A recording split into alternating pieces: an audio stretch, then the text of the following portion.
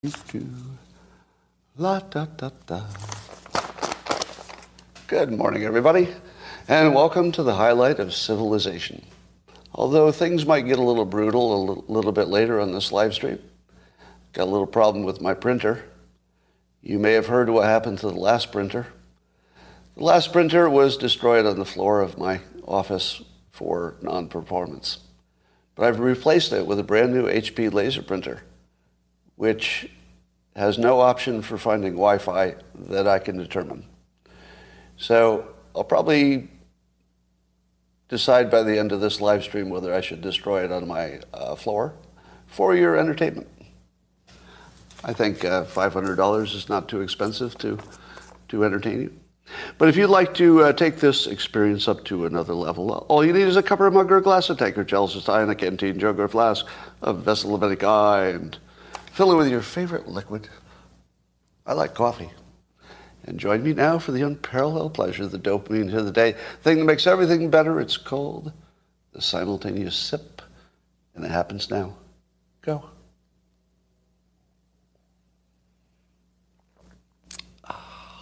Now I'd like to speak to the boomers out there. Boomers, I know we get a bad reputation for not being able to handle technology very well. And, you know, maybe that's deserved. Maybe it is. It's possible. But the other possibility is that we're busy and there's a category of problems that I find I can't solve. And I want to see if anybody has the same problem. If I have a big problem, I will dedicate a lot of time to solving it, and then I do. So I find that I can solve my big problems quite efficiently.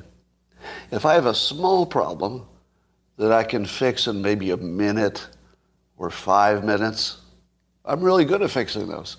If it's a 5-minute problem, I'm on it. If it's a big multi-day or even multi-week problem, I can solve that. But there's a category of problem that I can't solve.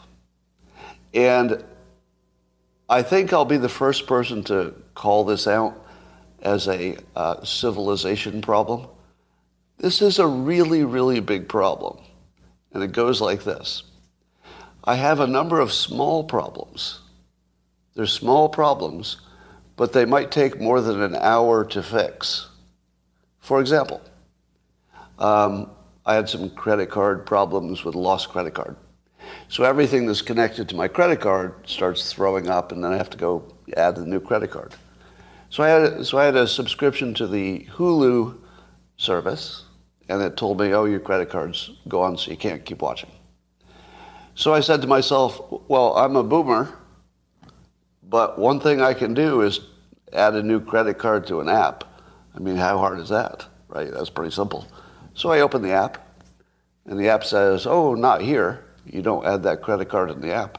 Go to our website. So I go to the website. Now I'm approaching 5 minutes in. Do you see the problem? Because I'm starting to hit my 5-minute limit, and I'm not going to be anywhere near getting ready. So I go to the website, and I'm thinking, well, if it's just a website, and I just put in my email, it should be fine. It should be 5 minutes. And the website says, use iTunes. What? So I go to the app, to the website, to iTunes, and I don't have iTunes on my computer. So am I going to download iTunes? And the reason I don't have it is because it's an enormous problem. I mean, I don't want it on my computer. And if I put it on there, would I really be able to figure out within iTunes how to update my credit card? Because I don't even know what that has to do with my credit card and Hulu. What the hell does iTunes have to do with Hulu? So what do? I've made the decision to never watch Hulu for the rest of my life. Now, I'm not blaming Hulu. I'm not blaming myself. I'm just saying that if it's a small problem, because watching Hulu doesn't change my life, right? I could watch something else. So Hulu can never be solved because I will never put an hour of time into it. And if I did, I could totally solve it. Totally. Now, if I were 25, what would I do in this situation? Because I was 25, I know what I would have done. What would you do if you're 25? You'd spend an hour, right? You'd spend an hour because you have an hour and you really want to watch Hulu and you don't have much else going on. So I'd spend an hour and I'd fix it. I'm not sure this has to do with being a boomer. I think it has to do with what I think my time is worth. And I'm not going to spend an hour so I can watch more Hulu. So the other day, I noticed I started getting ads on YouTube, which you don't get if you've paid for the, what's it called, RedTube or something. If you paid for the subscription on YouTube, you don't need ads. But the same credit card problem took down my RedTube, so I started getting ads. Now, I'm unwilling to watch any service with ads. I don't watch network TV with ads. I won't watch anything with ads. So I say to myself, well, I'm going to have to go put in my credit card. I cannot figure out where in the world I would update my credit card. It might be on my phone. Is it an Apple credit card that somehow interacted with YouTube? Is it somehow connected to Gmail and Chrome because it's all Google? It's not on my app. So I spent 5 minutes. Spent 5 minutes looking for how to update my credit card. Couldn't find it in 5 minutes. Or not RedTube. I guess RedTube's porn, isn't it? What's the name of the YouTube service where you don't pay, where you don't see subscriptions? All right. YouTube, what? Premium. YouTube Premium. All right, whatever it is. That was too much information. So now my current decision is to never watch YouTube again or to spend an hour trying to unfuck that. I think I'm never going to watch YouTube again. Why is it so hard to figure out where my credit card is when I'm trying to update it? Now, take my printer. I got this new HP laser printer because I destroyed my other one on the floor for being defective. And the laser printer, it comes up, and the only thing it says for setup is go to your computer and use the HP software that you download. So I go to my computer, and it says, find your printer on the network. But there was nothing to ever put the printer on the network. So I only have one interface, and the interface doesn't say anything about a network. All it says is it should be on the network, but no way to do it. There's no separate menu. There's no settings. At least I can't find it. Now, if I spend an hour, could I make my printer work? What do you think? If I spend 1 hour, I think I could. Do you think I will spend 1 hour? Or do you think I will spend 5 minutes destroying it on my floor in front of you and then order a different model that might work the first time? Because if I order a new one, you know, my time is fairly valuable. So if I just destroy the HP for not having a user interface that works for me, and I just buy another one, the new one will come, and I might be able to set it up in 5 minutes.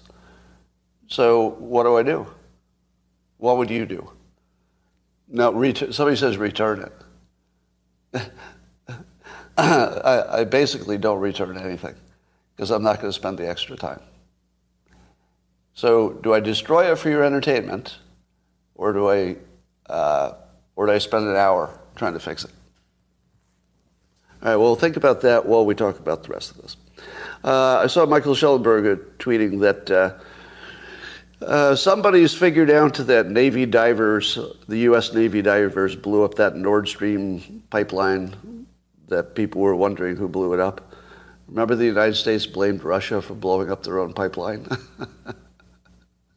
Well, is there anybody who can admit being embarrassed for ever imagining that Russia blew up its own pipeline? Is there anybody who would be willing to say, okay, I'm embarrassed I ever thought that? You should have been embarrassed if you ever thought that Russia blew up its own pipeline. There's not a chance in the world that happened.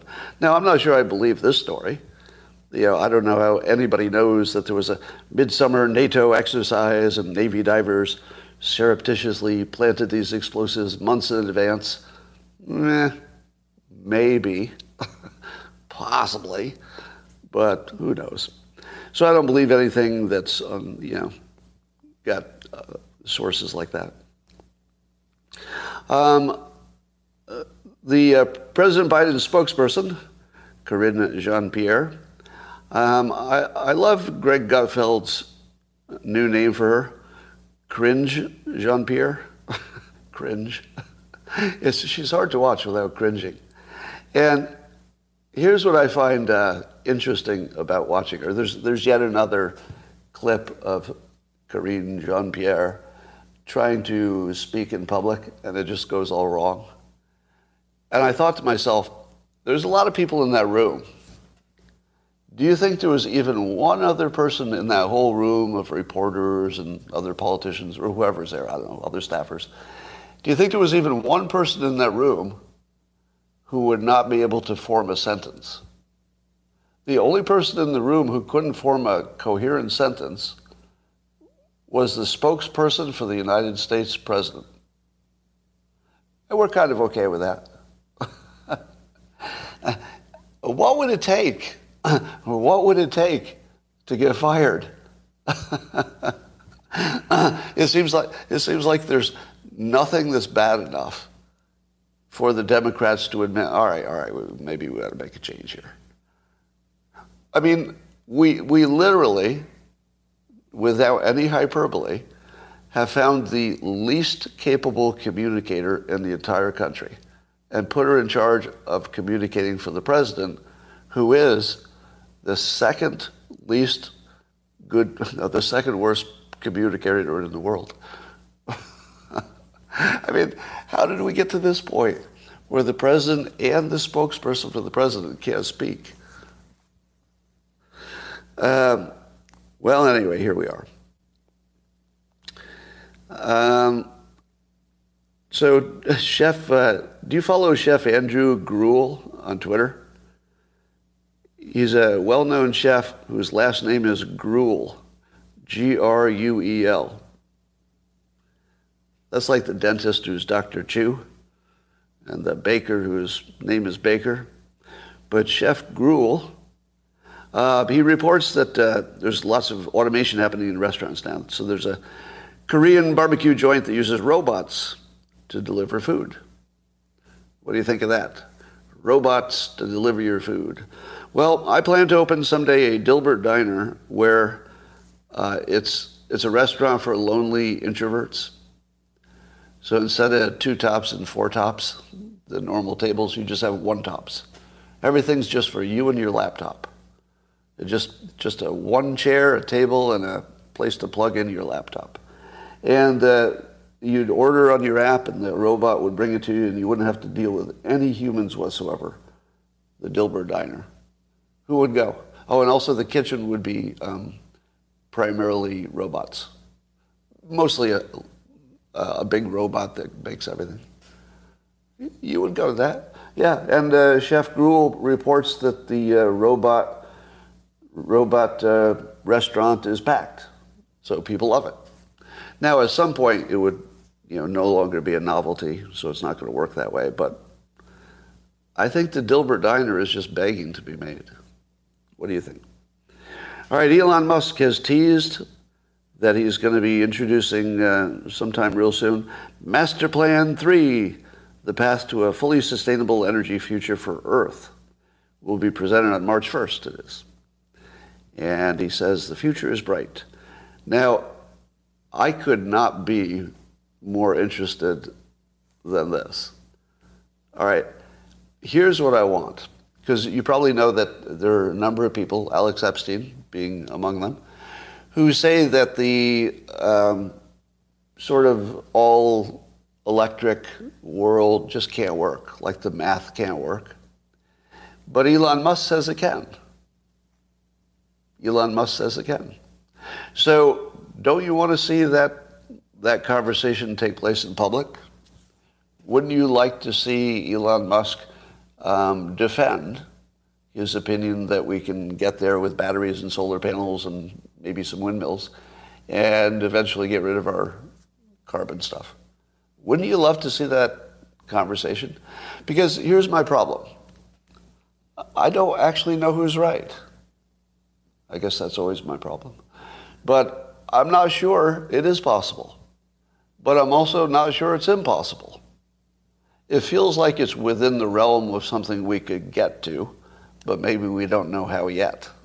So there might be difference in assumption of whether we can innovate our way to, a better efficiency.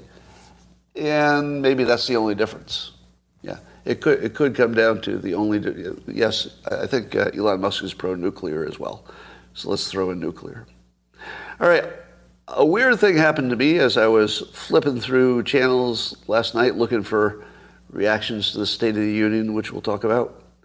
And I came across the Young Turks with Cenk.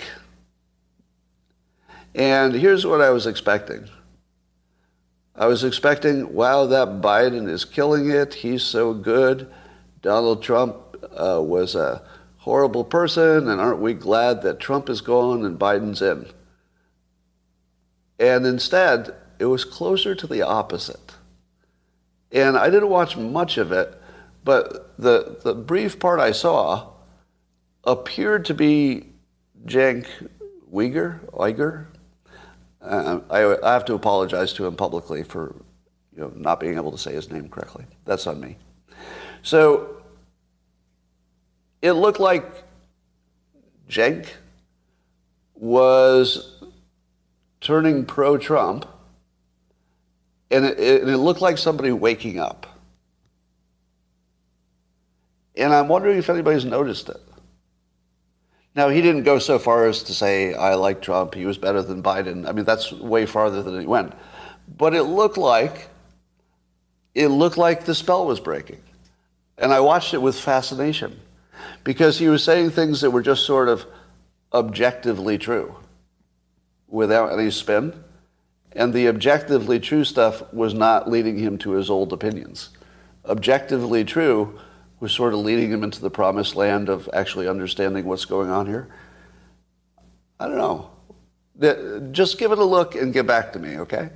Just look at just anything. Look at his reaction to the State of the Union.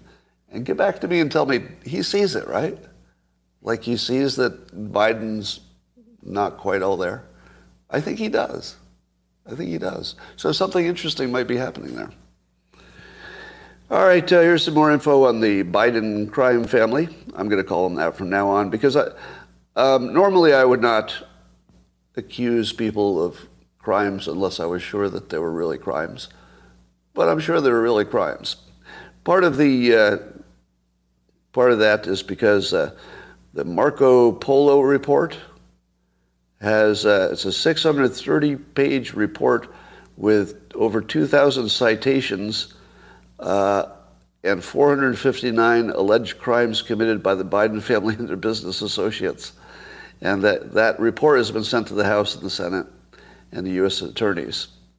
459 crimes were identified, I think mostly from the laptops or the laptop. Now, obviously, 459 crimes is, I assume it's stuff like he smoked crack once, that's one crime. Then he smoked crack again, that's the second crime. Then he smoked crack again, that's the third crime. So probably, 443 of these are just smoking crack. So crack is not a crime? Well, I don't know. So I don't know how many actual crimes there were, but the financial ones are the ones I worry about. So let's talk about the State of the Union speech. So here are some the funnier reactions. And before I get to them, I'd just like to say something. Because on this live stream, we like to take the high road. I'm all about the high road, right?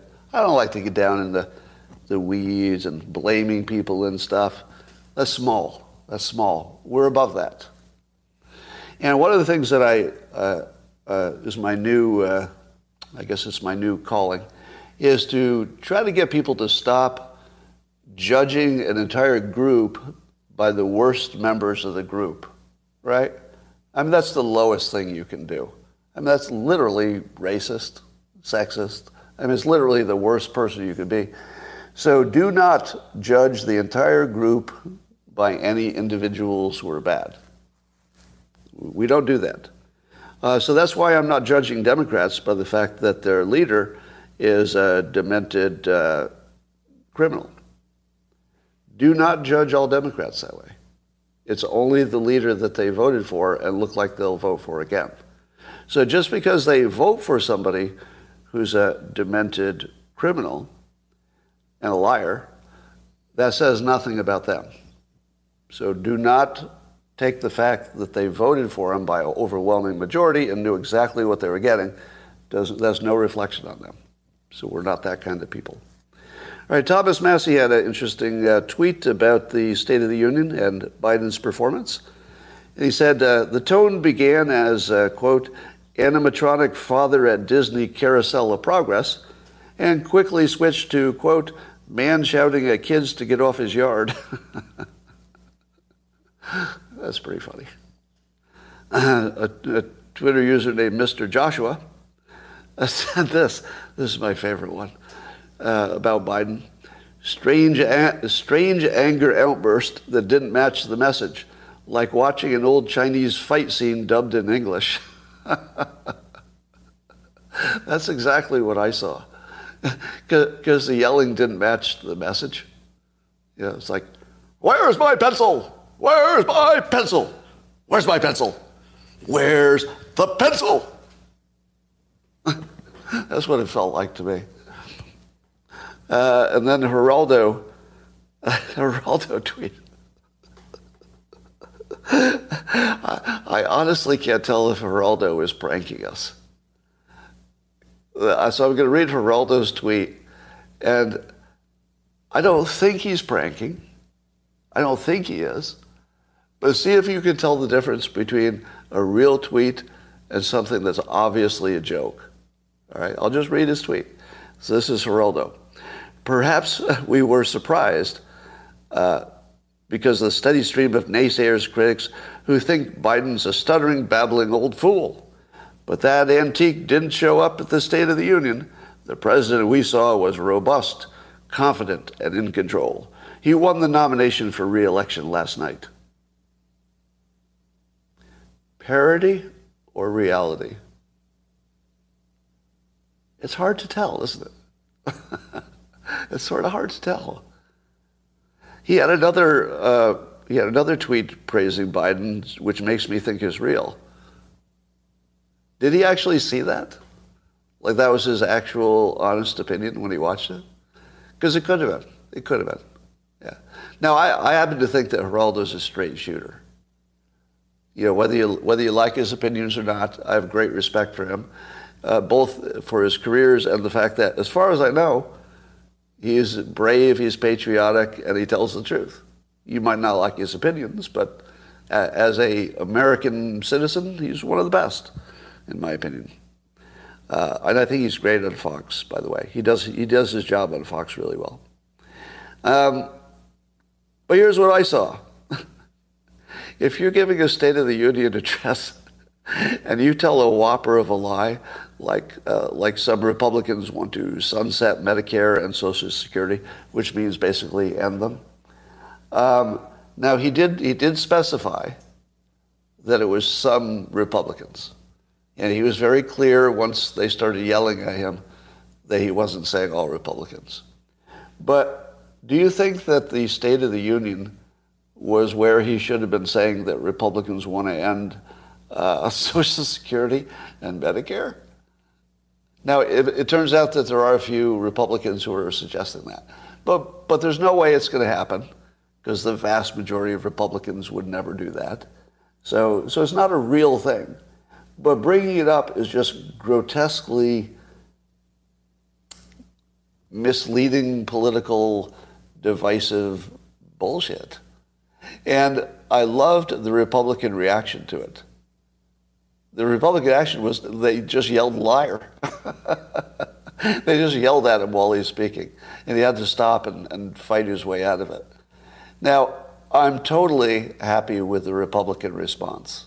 Are you? You know, I wouldn't have minded that if that happened to a Republican either. Because if you say something so overtly divisive and overtly misleading, People should stop you in the middle of your speech and just start shouting at you to get out of town. That's exactly the right thing to do. And again, I would have supported it no matter what side the president was on. That was so over the line, so inappropriate. And the Republicans called them on that. That was pretty funny. My other favorite part was when... This is so stupid. This is so stupid that the Republicans laughed out loud, and it was just an honest response to how stupid he was. He said that people are complaining that the oil companies don't want to invest, and he's not stopping them from investing. He's just telling them that we only need oil for another 10 years, so why don't they invest? Because they have 10 years to make money. And the Republicans literally laughed out loud. Now, I hope I don't need to explain why that's so dumb. Does anybody need that? Nobody needs the explanation of why the oil industry is not interested in massive investment for a business that's only going to last 10 years. Does anybody need the explanation? I don't think so. Literally nobody would invest in that kind of a business. Nobody. And Biden's up there in front of the country representing America, the capitalist ideal of the planet. And he's up there saying, I don't know why they don't invest for that 10-year gain. Well, I'm trying to put them out of business as fast as I can.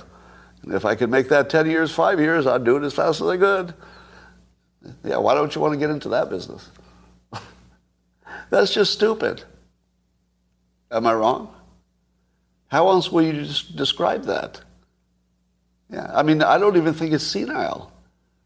Because, correct me if I'm wrong, but it was on the teleprompter. Right? If it's on the teleprompter, it's not really a senility problem. But wow. And then I tuned into MSNBC to see what the crazy people are saying. I hear Lawrence O'Donnell's voice saying, "This was the worst possible night for Kevin McCarthy." What? What? What State of the Union was he watching? What? And he said, he went on, Lawrence O'Donnell, this is over for McCarthy. The year is over. So I guess Geraldo and at least one person on MSNBC saw a commanding performance by Biden, which guaranteed him the nomination and will make the Republicans sad and ineffective for the rest of their time on this earth.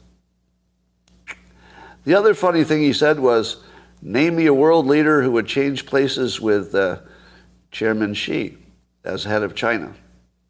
His context was that he's so hard on China, and China is now in such a bad position because of how hard Biden is on him, that there's no leader in the world who would want to be the head of the second largest economy in the world. Because little Kim, he likes running as a hermit kingdom, and he would certainly turn down a promotion to be the boss of China for life. So that was stupid. That was literally just stupid. Am I wrong about that? I mean, how else? Now, and keep in mind, I think that was on the teleprompter. I think it was on the teleprompter. How in the world did so many people allow that to get on the teleprompter? How in the world? Because this has nothing to do with politics, right? This is not even a political statement. It's just stupid. It's just literally stupid. I don't know what else to say about it. Sarah Huckabee did a good job of, the counter-programming after the State of the Union. But here's the part I liked the best. She said, quote, giving every child access to a quality education, regardless of their race or income, is the civil rights issue of our day. A+. A+++. How many times have I told you that if Trump, or really any leading Republican, simply stated their policies in the smartest frame, they would be unbeatable. But they don't do it for whatever reason. There is just complete, easy, free money laying there. And Sarah Huckabee Sanders picked it up. This is exactly the right frame. This is everything. Number one, she understood the priority best. Who was it recently saying that the biggest risk to the United States was the teachers union? Somebody said that was a pundit said that? Matt Gaetz? Well, I've said it, but somebody else said it. There's somebody famous said it recently. And yeah, I've said it, of course. Oh, it was Pompeo. Yes, I'm sorry. Mike Pompeo. So have I ever mentioned how smart Mike Pompeo is? Do you have any idea how smart that guy is? He's not ordinary smart. He's like sort of off the chart smart. Now I don't love him for president because I've got some problems with his policy preferences, but he is really smart. You can't take that away from him. Anyway, so here are two Republicans who have correctly identified the biggest risk to the republic. That's good. That's good. But they're getting very close to just a perfect framing of the education thing. And I think you could even go a little further. It might be hard for a national politician to say what I'm going to say, but here's something I've said before, and I would love to see him say it. We're never going to agree on reparations. So let's do what we can do. Let's do what's doable. What's doable is fixing the biggest part of systemic racism, which is the school system. But you have to fix it for the poor white people, the poor Asian people, Asian American people, the poor Hispanic American people. You have to fix it for everybody. And if you do, this would be speaking to the Black American community, if you can join with us and just fix it for everybody who is poor, you will have done the greatest service for the United States ever, right? It would be bigger than anything. And that would be something that the Black American community could own. They could own that. One of the biggest accomplishments that our country could ever hope to have, fixing education. And if that's not worth anything to you, to have that sort of, in your history, right? We teach Black History Month, right? So there's a genuine sort of universal interest in making sure that the Black American community is completely credited for, historical accomplishments, et cetera, contribution. This could be bigger than all of that. Because this gets to America, basically, right? The thing that made America America is that the various disparate groups could get along somehow. That we had a system that would make all these different people be on the same team. So this is the biggest one. If you make this work, I would say you could add another month to Black History Month. Make it 2 months, because I think we would all be grateful to be on the same side for something that big. Here's something I learned today from Congressman Troy Nehls. I didn't know that the cartels have an air force. Did you know that? It's not very big, but apparently there have been 10,000 cartel drone detections. Not 10,000 drones, but 10,000 detections. So I guess the cartels use the drones to survey for law enforcement and for other stuff that they might need. They have an air force.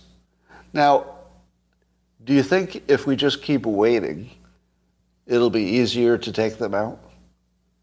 I have a feeling we ought to maybe get on this. Because they've got a little bit of a Navy and a little bit of an Air Force already.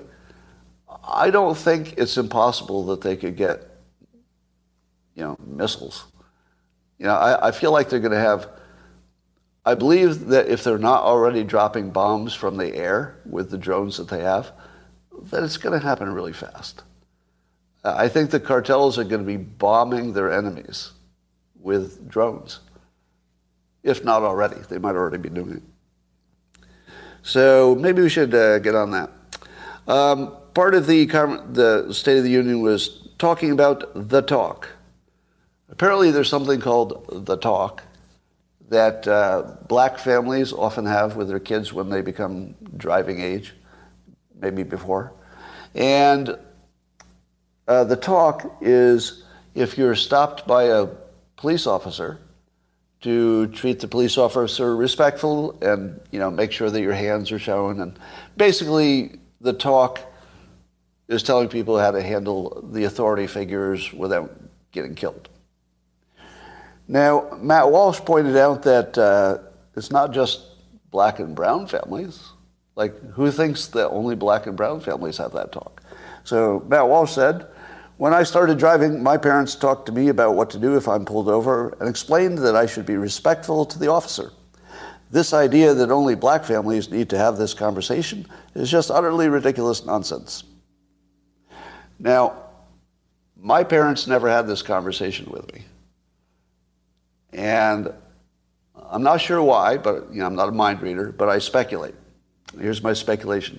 I think my parents never sat me down and told me that I should avoid resisting a police officer with a gun.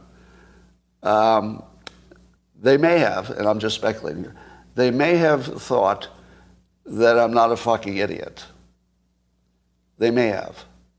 Because if I were an idiot, I wouldn't know not to start a fight with a guy with a gun.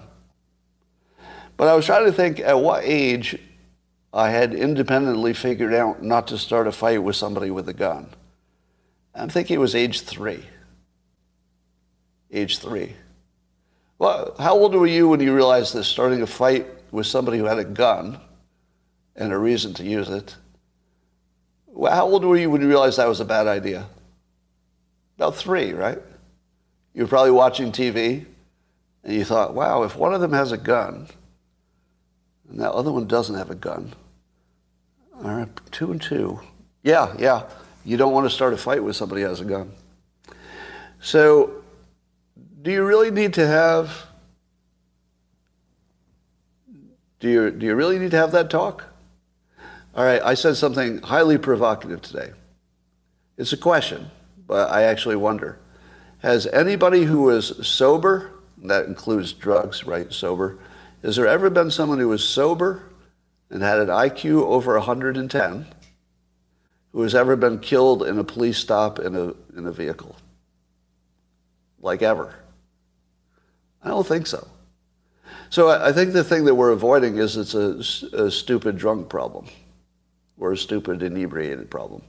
We keep asking like it's some kind of police problem or some kind of a race problem. It's just a stupid problem. Stupid and drunk, right? I don't believe any black person who, was totally sober and, let's say, was smart enough to have a job, wasn't a criminal, had a job. I don't think any of them have ever been killed. And if they were, it was because something weird happened. Now, I tweeted this, and I expected a bunch of people to say what you said. So here I'm seeing in the comments, OMG, seriously? I thought people would give me examples of the opposite. But they gave me examples of people who were killed not in car stops, people who were drunk. But are we at a point where we can just say this? Yeah. No, this has nothing to do with race. I'm not bringing race into it at all. I'm saying that no matter who you are, if you're sober and you're an adult and you have an IQ over 110, I'll bet nobody's ever been killed by police. Unless it was just the weirdest situation of, mistaken something, some kind of mistaken identity thing. But that would happen, no matter what you did, if it was mistaken identity. No, that's not true. That is a racist statement. If you think that speaking about IQ in this context is racial, it's not. That's on you. You're making that connection. I'm just saying that if you're smart and sober, you don't start a fight with somebody who has a gun, do you? And if you do, well, I'm not sure you have an IQ of 110. You know, maybe you have some anger problem. But the talk isn't going to help you. How much is the talk going to help you? All right, anyway, those are just some questions. I'll probably get canceled for saying that. And that's fine. There's a new piece of software that should scare everybody in the creative industry, especially if you make movies. So I saw this from Machiavelli's account on Twitter. And the new software is called Runway. And it will be hard for me to describe exactly what it can do, but I'll give you some examples. You can take any existing video and you can combine it with some other video, and you can say, use the style of the other video and just make a whole complete video without style. Now, that doesn't quite explain what it is until I give you the example. So the example showed a video of somebody walking on the moon, you know, a moonwalk, and then separately, somebody took a video of themselves walking in the snow. And then they said, combine these two, but use the style of the spaceman. And so the person walking into the snow turned into a moonscape with a person in a space outfit walking through the moon. They basically created a whole movie with a style, costumes, and everything else just by one sentence. Use the style of this video. That's it. And then as the person who made their own video moved around, they were just moving around but wearing a spacesuit. And you can do that with faces, backgrounds, people. You can create an entire movie just by walking around in your own clothes and then later, you know, bringing a style over, and the entire movie will be populated. So you don't even have to go frame to frame, say, all right, in this frame, replace this with this. It does it all instantly and perfectly. Now add that to the fact that you can reproduce any voice now with AI, and you can type in any dialogue, and you might not even have to give it dialogue. I think we're pretty close to the point with a few different AIs. It's not all in one AI, but a few different. I think you could write the script and have it create the movie in about 10 minutes. Here's how you do it. You say, hey AI, I'm not sure which one you use for this, but one of them does this. Hey AI, write me a movie that has a 3-act structure and is in the style of, and then you name a famous movie writer. Or something in the style of Tom Cruise's Mission Impossible. But it's a new movie, and just use that style. And by the way, you should read this book called Save the Cat that tells you how to write good movie structure. The AI will write the entire movie in about a second, and then you take that whole script and you say, use this style, use the Tom Cruise style of, you know, what the Mission Impossible movies look like. And then you walk outside and, you know, you walk around and maybe you're even in your own office doing stuff. Or maybe you don't even need to. Maybe it just creates you, puts you in the movie and has you do all the scenes. So I think you might be able to create an entire movie in maybe 2 minutes. And that's already here. Already here. So everybody who kept saying, Scott, this AI you keep talking about, it's always in the future. It's the flying car. Oh, the flying car is going to be here tomorrow. Where's my flying car? And I've been saying, no, it's software. When it gets here, it's going to be here really fast. It's going to be not here, not here, not here. Oh, shit, everything changed. And that's where we are. We're in the next year cannot be predicted. You cannot predict next year. And this is the first time in history that that's been this true. I mean, you can't predict pandemics and stuff. But nothing's been less predictable than what's going to happen in the next year. It could be anything. I don't think it'll be bad necessarily, but it could be anything. So that's where we're going with that. I recommend a YouTube interview with Dr. Jordan Peterson and Dr. Richard Lindzen, which you should just Google. You can find it. So search for Dr. Jordan Peterson and then climate change, or Dr. Richard Lindzen, Lindzen. Now, the first part of the video is a whole bunch about the credentials of Dr. Lindzen, which are extreme. All right? And the reason that Peterson spends so much time on his credentials is that he's going to say something that will blow your mind. And unless you know how serious a scientist this guy is, it's just not going to work. Like the communication can't even work until you know how much of a study is scientifically. All right. So he is right at the top. Best schools, best experience, right place, and he's at an age where he saw the entire climate change narrative created, and so he explained how the narrative was created, which I'm going to call tentatively a hoax. Hoax isn't exactly the right word for this, but it gets you close to it. He explains how it arose, and in a way that is completely convincing. Now, do you remember the documentary effect? You have to really beware here. The documentary effect, as I've described on Twitter, is when you watch one documentary, you think it's totally true, because they will leave out the other argument.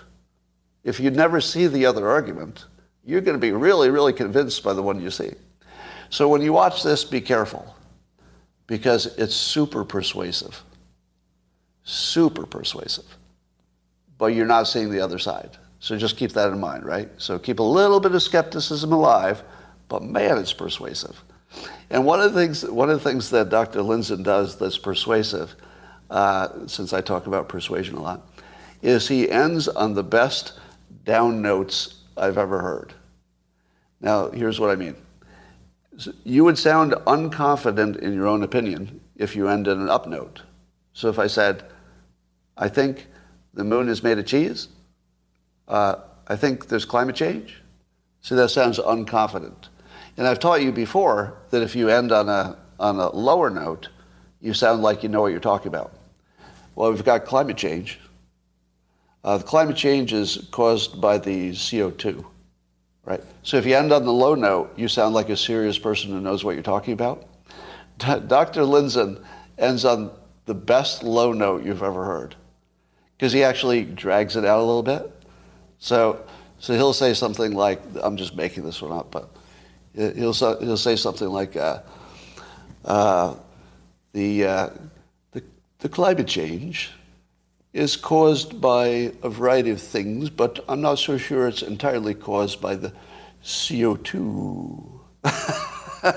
And he just milks that low note, so he sounds so smart, and he actually is. So, it's compatible with his actual knowledge. All right, here is what I learned from that.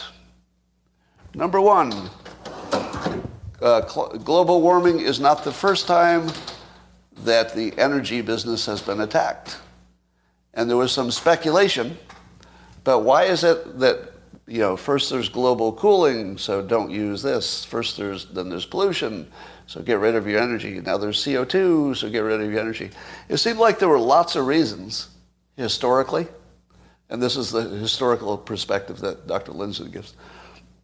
And you wonder why. But I think this is sort of my take on this. But one of the things I hadn't considered is that there's some group of people who are more about income inequality, meaning that everybody in the energy business and anybody who uses it is probably wealthy. People who don't use a lot of energy, probably less so. And the people who think everybody should be a little more equal, a little bit more socialist, or maybe not so happy that people are getting rich in the energy business. They just like a little less of it, a little more green stuff, so we're all about the same. Everybody's eating granola. Now, of course, this is a mind-reading, speculative thing, right? We can't know what people are thinking. But, I don't know, what do you think? Do you think there's any group of people who are just sort of jealous of the prosperity of others? Do you think that's the thing? Because jealousy is such a universal thing, you'd expect there's some of it. But the part that I'm not completely on board with is does that jealousy translate into wanting to take out the big, rich energy business? Probably a little bit. Then you've also got the media alarmists who can make money by going after the energy business. You've got the green opportunists and entrepreneurs who can make money because the alternatives are, being funded, so people are happy to, be against the energy business. You've got brainwashed kids who are against it, not for reasons, but because they're kids and because they've been brainwashed, which is how all kids learn everything, basically. Of course, there's China who would like the energy business to go out of business because that would make us less competitive. There are posers who just want to look good and say, oh, big energy is bad. So there are people who are just basically, it's about their identity. And then you've got these weird people, the anti-humanists, who believe that the planet is better without people. For a while I thought they didn't exist, but there actually are some of them. And they're kind of noisy. There aren't that many of them, but they can be prominent. So there are a whole bunch of reasons historically that the energy business has been attacked. But Dr. Lindzen points out that the CO2 attack is the smartest one. Do you know why? Because there's always going to be CO2 in the air. So you always have something to complain about. Because CO2 will just always be there. It doesn't matter what you do.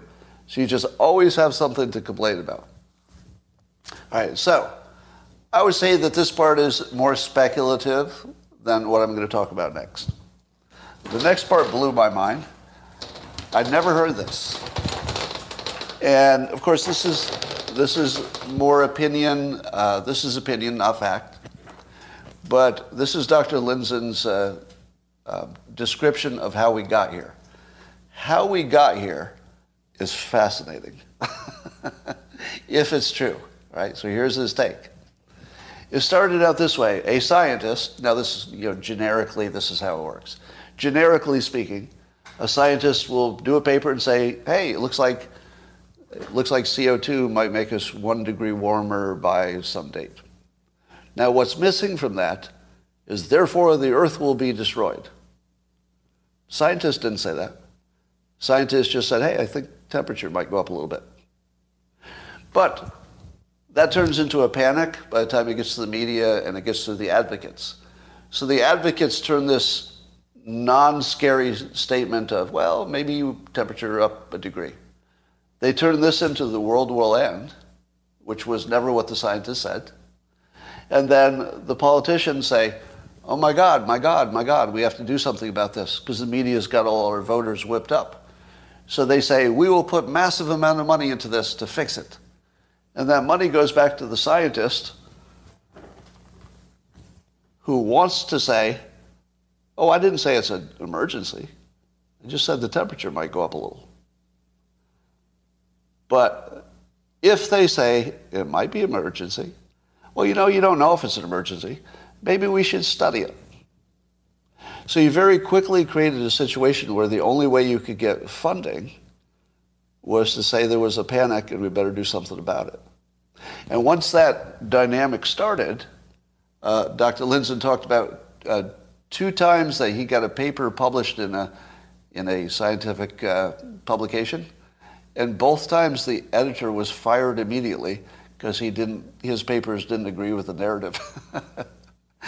Apparently, you would be fired immediately if you tried to stop the money train. Because think what would happen if you published a paper that said, oh, you can stop sending all this money. You can just save it. Don't send any money to scientists. My paper has shown that climate change is no problem. You couldn't get that published because the money train was too big, right?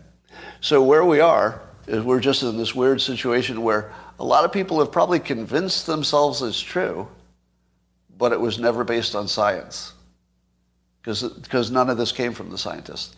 The scientists were just responding to the money, and then, of course, they found confirmation. Of course they did, because that's where the money was. The money will get you anything you want. If Congress funded science to find ghosts, like actual ghosts, how many ghosts would the scientists find? A lot. Yeah, the answer is a lot. They would find all the ghosts they could find. They would find indirect evidence of ghosts. They would find a video of a ghost. They'd find ghosts talking to you. They'd have, there would be ghost papers. And, all right, so then there were a few other things that Dr. Lindzen confirmed that I had always suspected. Do you know what the value of a peer-reviewed study is? Do you know the peer reviewer is just checking to see if you did the obvious math right? That's all they do. They're just looking for, is the paper interesting? So it has to be like different enough that it's worthy of attention. Is it interesting? And is there any obvious math problem? That's it. And then the public thinks that it's been reviewed by another scientist, and since two scientists have looked at it and agreed, it must be pretty good, must be solid. Nothing like that's happening. Peer review doesn't have any value, except, checking the basic math, I guess. None.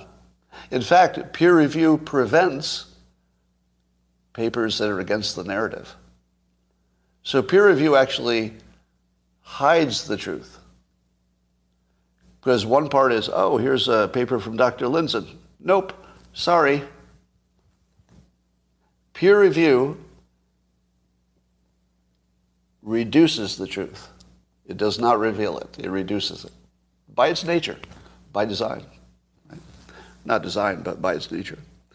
And then the funniest thing was listening to Dr. Lindzen describe how the prediction models for climate science have been created. Now, I can't summarize it in a way that would do credit to it. But suffice to say that if you imagine that Dilbert is sort of a universal, thing in all business, science too. Apparently the models are as ridiculous as you knew. They're ridiculous. And it doesn't take more than a few minutes of him talking about them before you're actually laughing. So I'll just give you one example. This is just one example.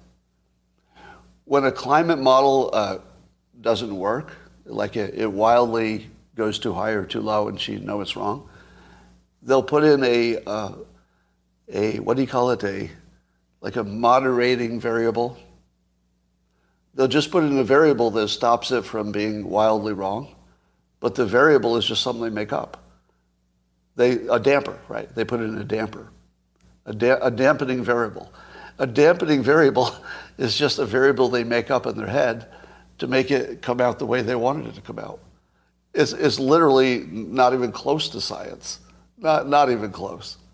And so we're spending gazillion dollars based on these predictions that no reasonable person thinks are credible. Nobody involved thinks they're credible, unless they're making money by selling them, of course. So that's just a taste of it. So, and here is my favorite part. Everything that you thought was true turns out to be true, or at least confirmed by somebody who was in the middle of it. And one was, do you remember the other day I said, do you really believe that scientists can measure the temperature of the Earth? Do you remember me saying that? And just laughing? That anybody ever believed that was the case. If you ever believed that scientists could measure the temperature of the Earth and then compare it to what it was before, there's something wrong with you. Like nobody who's lived 5 minutes in the real world thinks that's possible. And then I'm listening to Dr. Lindzen talk about it. It's like, no, it's not possible. And no, they haven't done it. They've produced a number. They have produced numbers. But no, you can't measure the temperature of the Earth. That's not really a thing we can do. And there's an obvious reason. You can measure a whole bunch of places, but every place you didn't measure is a place that could be storing some extra energy that you didn't know about. So you're not really measuring anything. You're only measuring those locations, and even those locations, and he had a number of other criticisms that would convince you beyond a doubt that it's all garbage. Now, given all that, if you imagine that his take on it is true, could you call climate change a hoax? Does that word fit? Now, keep in mind that he says that 97% of scientists, including himself, would agree with the statement that CO2 is a greenhouse gas and that it would increase warming to some amount. So he's not arguing with the basic idea that CO2 couldn't cause warming. He's just saying it's not an important amount of warming compared to all the other variables. Yeah. All right. So we have a possibility, I suppose it's a small one, that Trump will be considered right about this as well when he called it a Chinese hoax. Now, that's like hyperbole.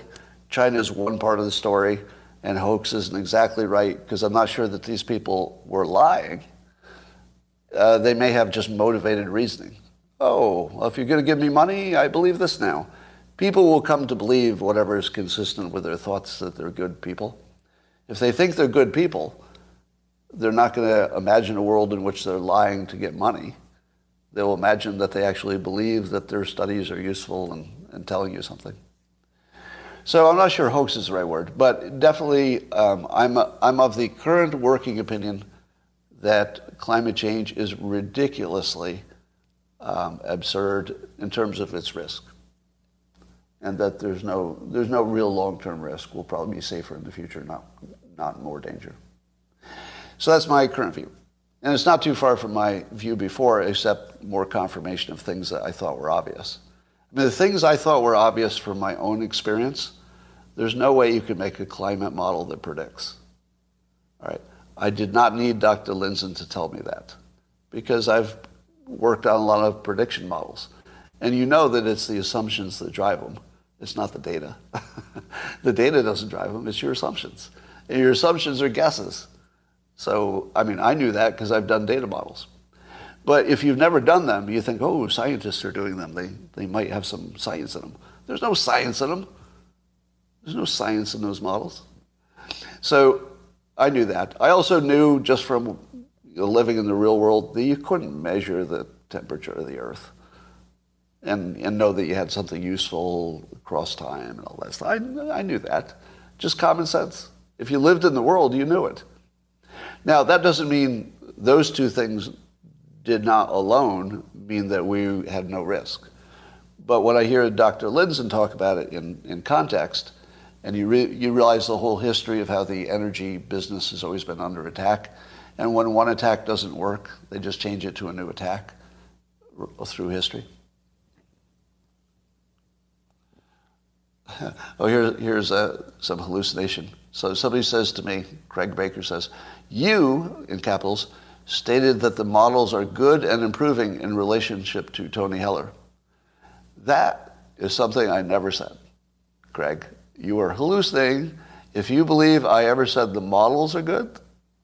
Really? I don't know what drugs you're doing, but that's literally the closest to the opposite of what I've ever said. Oh, and Craig is yelling in caps. Yes, Scott, you did say the models are good. You see what I deal with every day?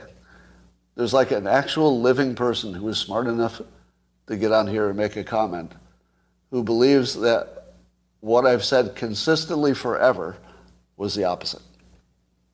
And Craig believes he saw it. He actually believes he saw it and lived through it. Well, let's see, what else we got going on here today? Oh, did anybody see The War Room with Steve Bannon talking about me? Did anybody see that? So on Monday, I guess, he had a guest on, and they were talking about my long COVID opinions, etc. And so he brings on the guy who has a different opinion from me. I'll call him my critic just for shorthand. And the critics complained because I said that their heuristics beat my analytics. And he wanted to correct that. Oh, no, Scott. We used analytics. We used analytics. You're not the only one who used analytics. You're making it sound like you analyzed and we guessed. But here's my clarification. When I said your heuristics beat my analytics, the context was that I guessed. My analytics were guessing, which I've said as clearly as possible. So analytics was not a real word in this context. I was saying my analytics because I was guessing. So I analyzed it, but there was nothing to analyze, so I guessed. So their biggest complaint is my use of a word which is the opposite of how I used it. So that was the biggest complaint. Second biggest complaint was, he says something about long COVID, blah, blah, blah, blah. And then, after noting that my big question was how could anybody know the risk of long COVID? He never got back to that. I only have one question for all my critics. How did you calculate the risk of long COVID? And watch how they can't answer the question. They actually have to change the subject. All of them. Every one of them will change the subject. And he did the same. So it's, once you see the 7 tells for cognitive dissonance, once you know the 7, it's really obvious every time you see them. So I'll tell you the 7 tells again. Changes the topic, ad hominems, mind reading, word salad, using an analogy in place of reason. You can use analogies, but don't use them in place of reasons. Insists it's complicated and can't be summarized, and then there's the so tell, where you say, so you're saying that water is dry, where they had something that you didn't say. So I think you see that in every case. So that if you want to see another example of that, just watch the War Room with Steve Bannon.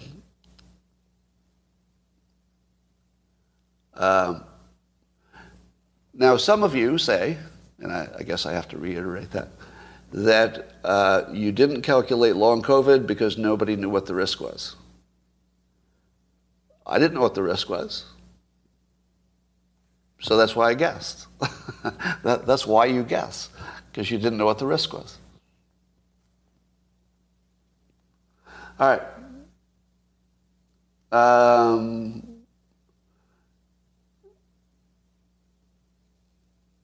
I have a cold now, as far as you know. All right, looking at your comments. You gave long COVID too much weight and still do. Did that comment make sense? So in order for me to have given long COVID too much weight, that suggests that you know the risk of long COVID. Please tell me how. Please explain how you knew that, because I don't know it. Now, here's another factor that I've never said out loud directly. If I were 25 years old, would I be worried about long COVID? Let's say long COVID would take you out for a month. Nope. Because if I lost a month of my life to long COVID at age 25, it's such a small percentage of the rest of my life that would be a reasonable trade-off. Now, at my current age, how many good years do you think I have left where I'm healthy and I can do what I want? Maybe 2. Because I'm at the age where people younger than me are dying from old age. People younger than me are like suddenly dying. And even if I don't die, I'm in a very thin window where I could still do physically active things. I could still play tennis if I want to, whatever. So if I got my ass kicked for, let's say, a few months, that's actually a pretty big percentage of the 2 years that I feel confident I might have. So long COVID to somebody who only has a few years left is not the same calculation as if you're 25. And a lot of people made the mistake of assuming that everybody's the same age, so everything, all our calculations are the same. My calculation wasn't anything like your calculation.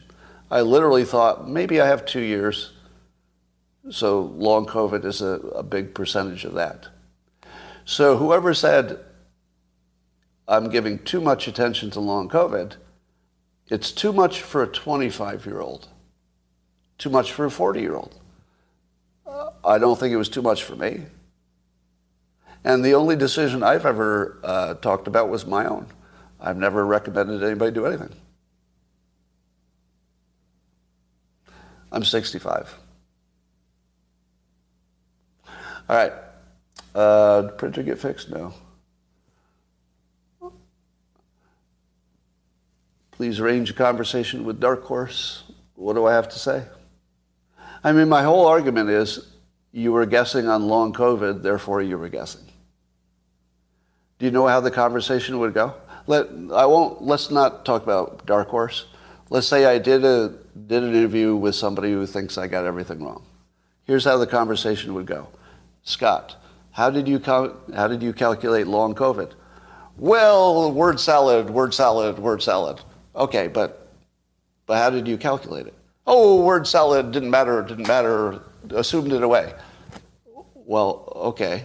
If you assumed it away, then you calculated it as a low number. How'd you do that? Well, word salad, word salad, word salad. All right, it would be useless. Useless. Do you think there's anybody on the other side who would listen to that and say, oh, you know what? Wow, yeah, in your case, in your specific case, long COVID would be a big variable. And, now that you pointed out, nobody can calculate what that risk is. Yeah, you're right, Scott. I had not thought of it that way. Do you think it would go that way? Does anybody imagine it would go that way? No.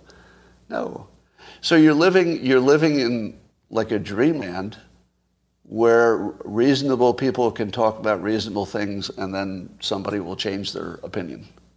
I've never seen that. I've never seen that at all. All right. Now, so I was also accused of mind reading for thinking that other people had not, considered everything in their decision. To which I say, I don't have to read your mind. I just have to look at long COVID and know that you didn't talk about it because you just told me you didn't consider it. There's no mind reading. It's right there. You told me you didn't consider it. That's what I'm saying. We're on the same page. Oh, and here was the assumption that was built into this. The assumption is that the sicker you got with COVID, logically, the worse your long COVID risk would be. Now, I don't have confirmation of that, but that's my point. My point is I don't know. But it does make sense to imagine that the sicker you are, the worse your symptoms could be. So that was built into the assumption of things I don't know. Same as any illness, correct? All right, that's all I got for now. Lance, you didn't understand my point, so let me explain it to you. So Lance says, with a so, he starts with a so. That was literally one of my 7 tells for cognitive dissonance, but okay. He says, so you don't think Brett and Heather would understand your point? Is that what I said? Did I say that Brett and Heather wouldn't understand my point? Nope. It's easy to understand. I'm saying that they would be triggered into cognitive dissonance because they understood the point, right? The cognitive dissonance is because they would understand the point. If they didn't understand the point, then they wouldn't be triggered. It's understanding the point that triggers the cognitive dissonance. So no, I don't believe there's any realistic way I could talk to my critics because they would go into crazy town right away. And it would just be a shit show. See you, Dr. Funk Juice. Everybody say see you later to DJ Dr. Funk Juice, one of my favorite live stream followers and Twitter followers. Always appreciate you. The Banker's Beast. What's that? All right, that's enough for now. I'm going to go talk to the locals people after I make them totally private. And I'll talk to you YouTubers tomorrow. Bye for now. Best live stream.